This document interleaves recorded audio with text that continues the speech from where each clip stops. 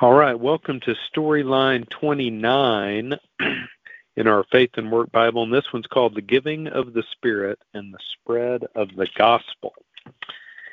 And these readings today are associated with with Acts chapter 2 and then also Acts chapter 9. And I'll go ahead and read this short devotional first. The book of Acts is a follow-up to Luke's gospel and tells us what happened after Jesus' resurrection. It begins with Christ's ascension into heaven and his sending of the Holy Spirit. Acts 2 is the culmination of the new covenant promise that God would pour out his Spirit on all people, replacing hearts of stone with ones enlivened by his Spirit. Empowered by the Spirit, the apostles boldly proclaimed the gospel as they preached the truth about Jesus Christ from Old Testament texts.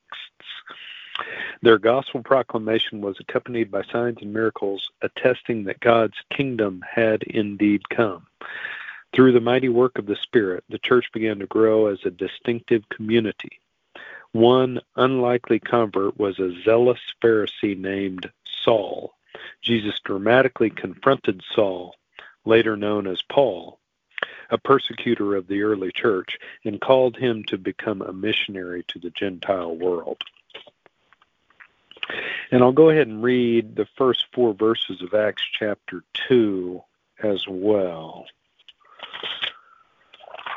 When the day of Pentecost came, they were all together in one place. Suddenly a sound like the blowing of a violent wind came from heaven and filled the whole house where they were sitting. They saw what seemed to be tongues of fire that separated and came to rest on each of them.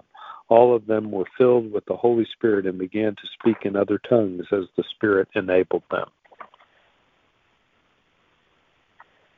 So that is verses 1 through 4, and I'll go ahead and skip down to verse 42 in Acts chapter 2, which is talking about the effect that the apostles were having on people. They devoted themselves to the apostles' teaching and to fellowship, to the breaking of bread and to prayer. Everyone was filled with awe at the many wonders and signs performed by the apostles. All the believers were together and had everything in common. They sold property and possessions to give to anyone who had need. Every day they continued to meet together in the temple courts. They broke bread in their homes and ate together with glad and sincere hearts, praising God and enjoying the favor of all the people. And the Lord added to their number daily those who were being saved.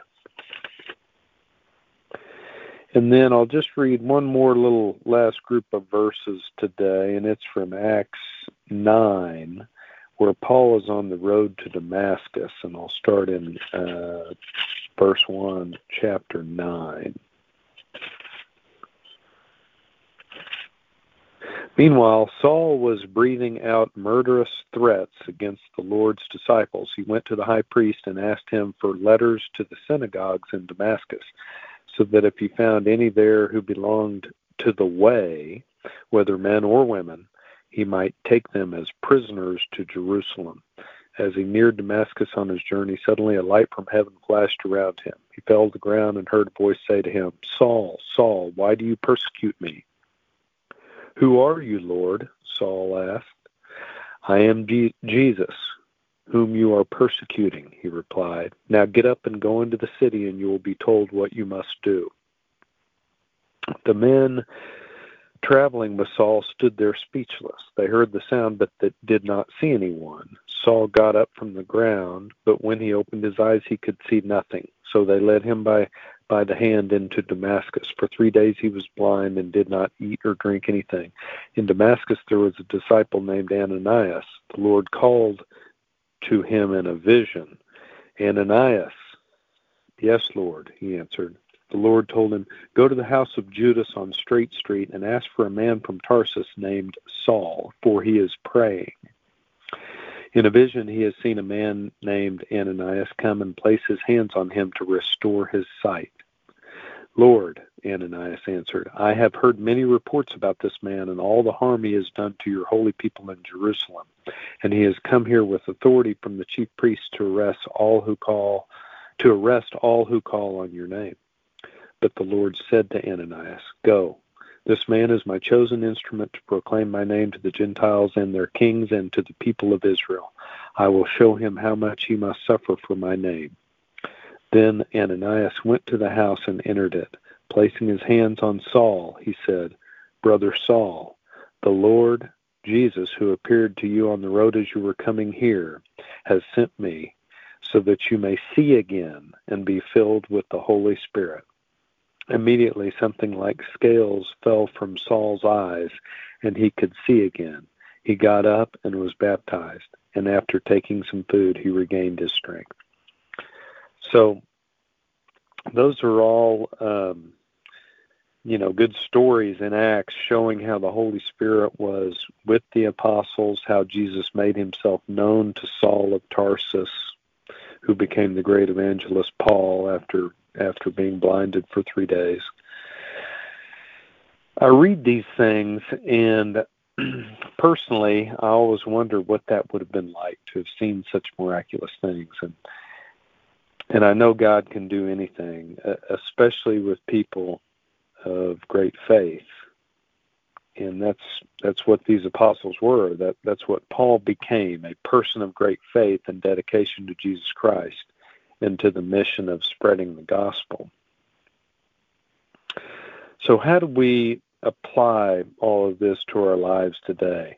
What can we learn from someone like Saul, who despised Christ's followers, treated them horribly, but then had an unmistakable encounter, a life-changing encounter with Jesus on the road to Damascus?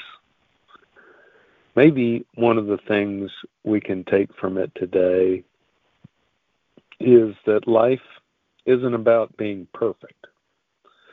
Saul did a bunch of terrible things to Christ's followers, but then God changed him. So maybe our lesson today is to be open to the way God wants to change us. Be open to the things he is teaching us.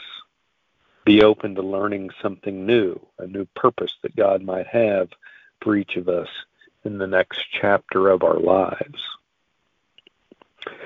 Peter and all the apostles had to figure a lot of stuff out after Jesus left, right? They had to decide what they were going to do next, since they didn't have their leader telling them exactly, what to do.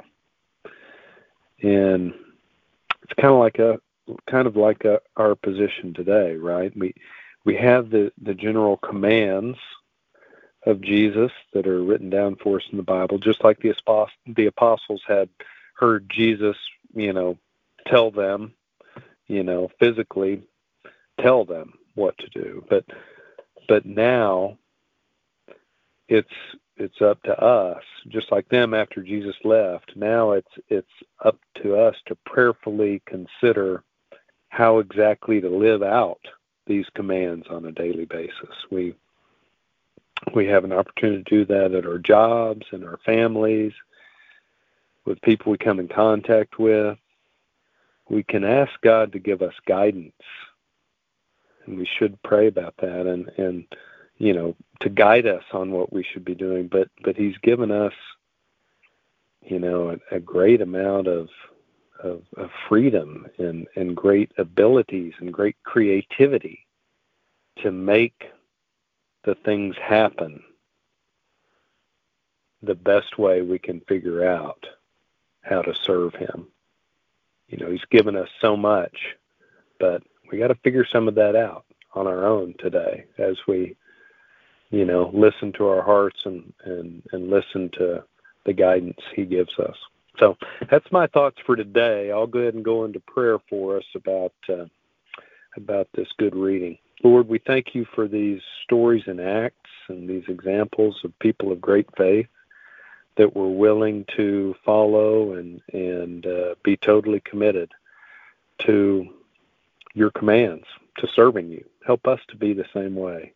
You've given us so many abilities and And the power that works through us is your awesome power. So help us to use it for good and to serve you all of our days here on this earth. It's in Jesus' name we pray. Amen. Have a great day.